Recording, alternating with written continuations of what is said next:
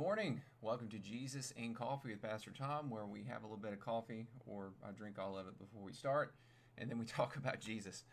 So we are in Proverbs 4, and it looks like, yes, we are going to be finishing Proverbs 4 today. And this last section, it's really good. And to be honest with you, I feel like to really properly do an exegesis of this, I needed a little more time to study this. But this, I'm going to have to put this one away because this would make a good sermon. But we are still going to talk about it this morning. So it continues in the same vein of what we've talked about all through chapter 4, but there's some really important things that this directly refers to in regards to our own actions and our own life.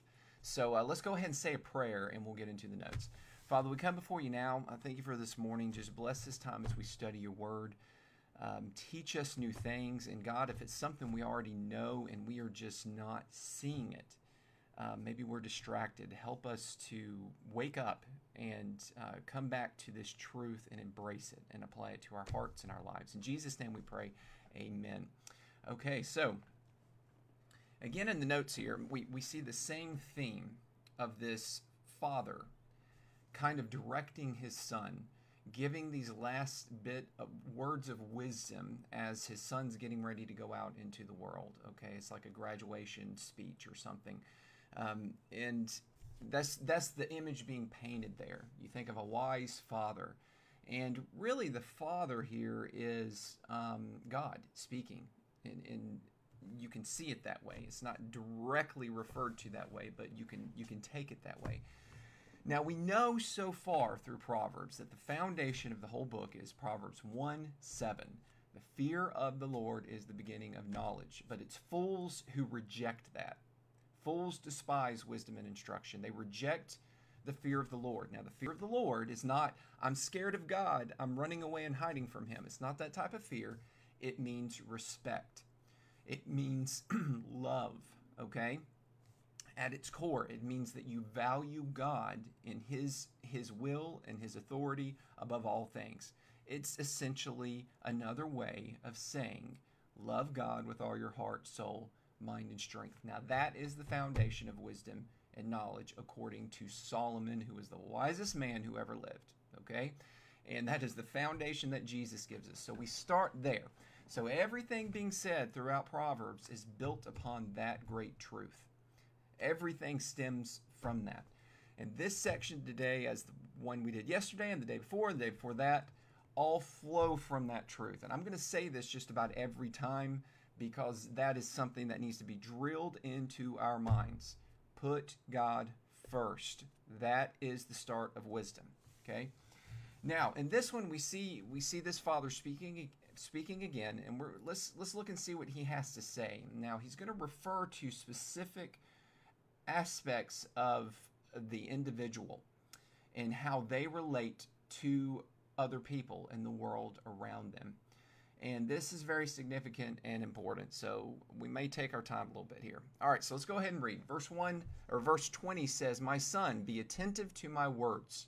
Incline your ear to my sayings. Let them not escape from your sight. Keep them within your heart, for they are life to those who find them, and healing to all their flesh. Keep your heart with all vigilance, for from it flow the springs of life. Put away from you crooked speech, and put devious talk far from you. Let your eyes look directly forward, and your gaze be straight before you. Ponder the path of your feet, then all your ways will be sure. Do not swerve to the right or to the left. Turn your foot away from evil."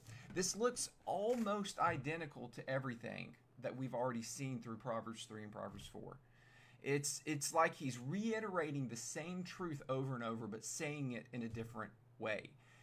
Now, you might think, oh man, that's repetitive. It's just a lot of the same thing. But it takes that, right?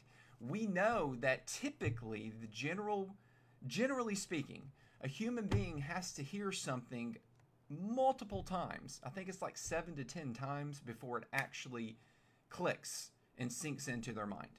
Okay? That's why if you ever take any speech classes, speaking classes, preaching classes, they'll tell you at the start of your speaking, you tell people what you're going to tell them. then you tell them. Then you tell them what you told them to finish your speech, okay? And so you reiterate it in many different ways, and that's the way preaching's done. Because you say something one time, it might hit some people, but if you want people to really retain what you're trying to say in the main point, you got to say it over and over and over again. That's just the way human beings are, and Solomon knows that, and that's what he's doing here.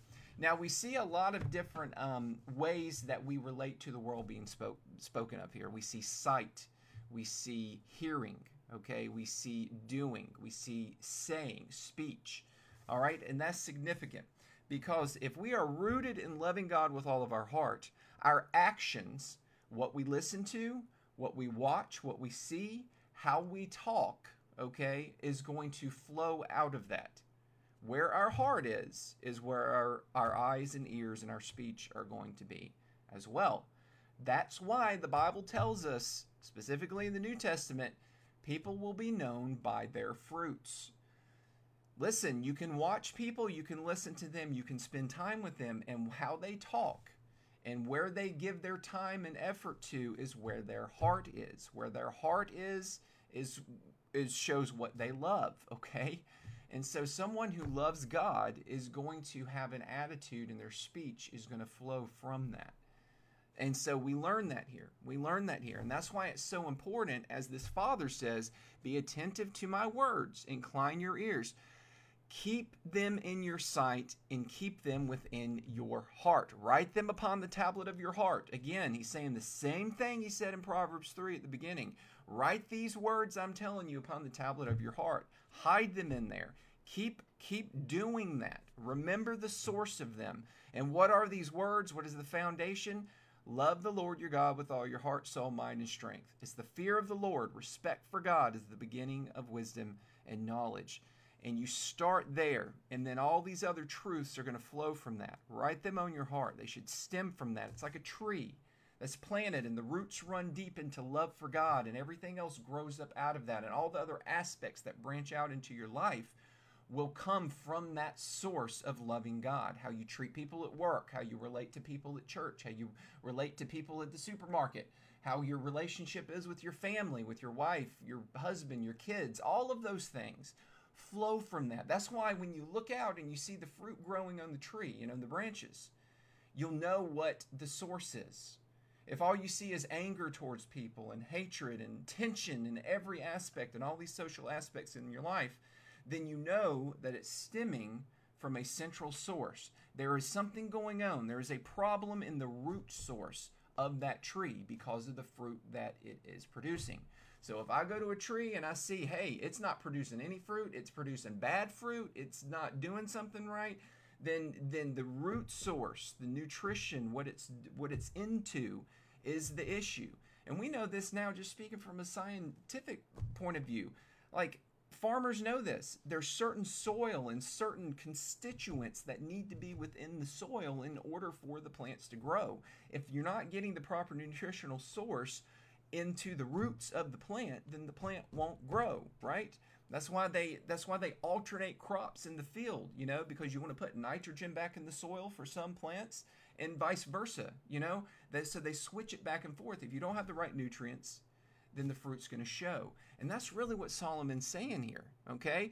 You watch God, you seek after his word, you write his truth on the tablet of your heart, you root yourself in love for God, and then what you say is going to flow from that. How you treat other people is going to flow from that, okay?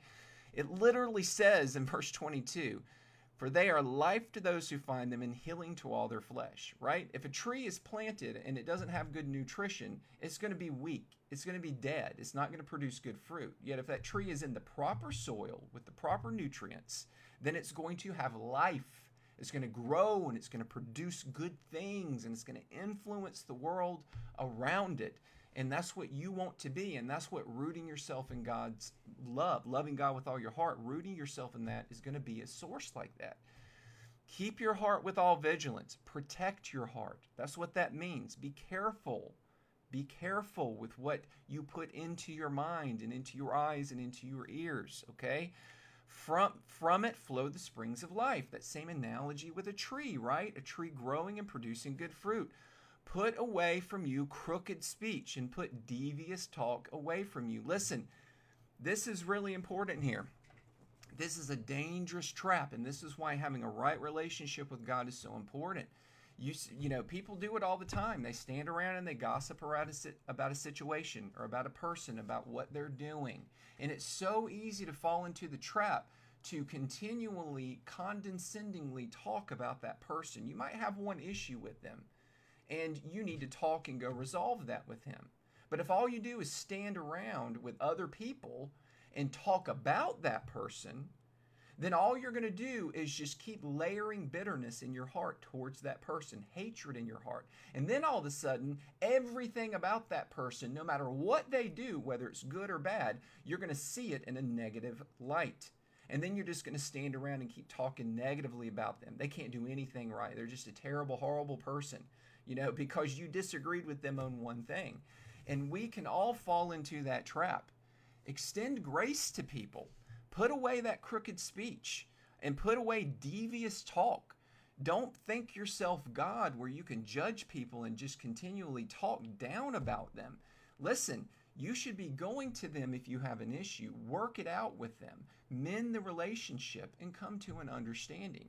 In most cases, the person you would disagree with or have an issue with is going to be ready and willing to listen and talk to you. And if they don't, then you can work towards, you know, a resolution in another way. And the Bible tells us how to do that within the church. But that's for a different message. But anyway, watch your own speech. One way that I try to do this and help with this, okay, is if I'm talking with someone and they got an issue with someone else, first thing I do is I say, well, have you talked to that person? Have you gone and communicated with them? Well, how can you stand here and say anything negative about that person when you're not even willing and gracious and merciful to go and give them the opportunity to see the error of their ways or consider the error of their ways? Because most times people might be doing something thinking they're doing the right thing, not realizing that it's causing harm. And if you're not even going to go and give them the opportunity to see that they could be doing something wrong, how can you stand there and judge them? That's really unfair, because that person may not even recognize that they're doing something that's hurtful to you or to someone else. Give them the opportunity.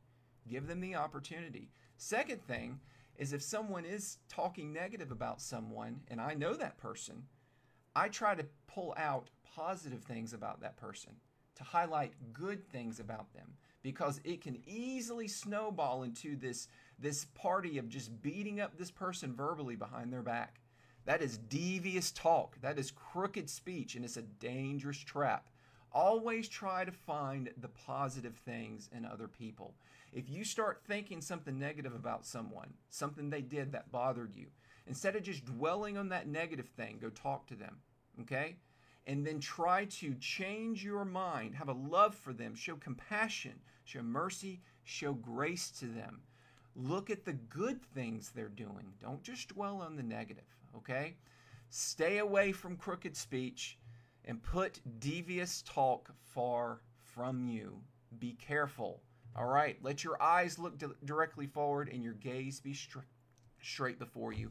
Ponder the path of your feet. You will always be sure. Stay on that path of wisdom that's lit up. Always seeking after God. Here's a question you should ask. Is my attitude and what I'm saying about this person, what I'm watching, what I'm listening to, is it honoring and glorifying to God? If you can honestly say no, then don't do it. Don't do it. Stay away from that path. As Solomon says here, the wise thing is turn away from it. Stay on the path that is sure and is good.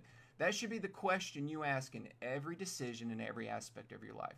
What I just said right there, was that honoring to God? Would that make him happy? Would that bring joy to his heart? We should always ask that question. Okay, I'm going to stop there because there's so much packed into this little section of Scripture. Do not swerve to the right or to the left. Turn your foot away from evil. Understand, you're not perfect. You're not perfect. And you can become condescending and judgmental and self-righteous very easily. And you can fall into the crooked path.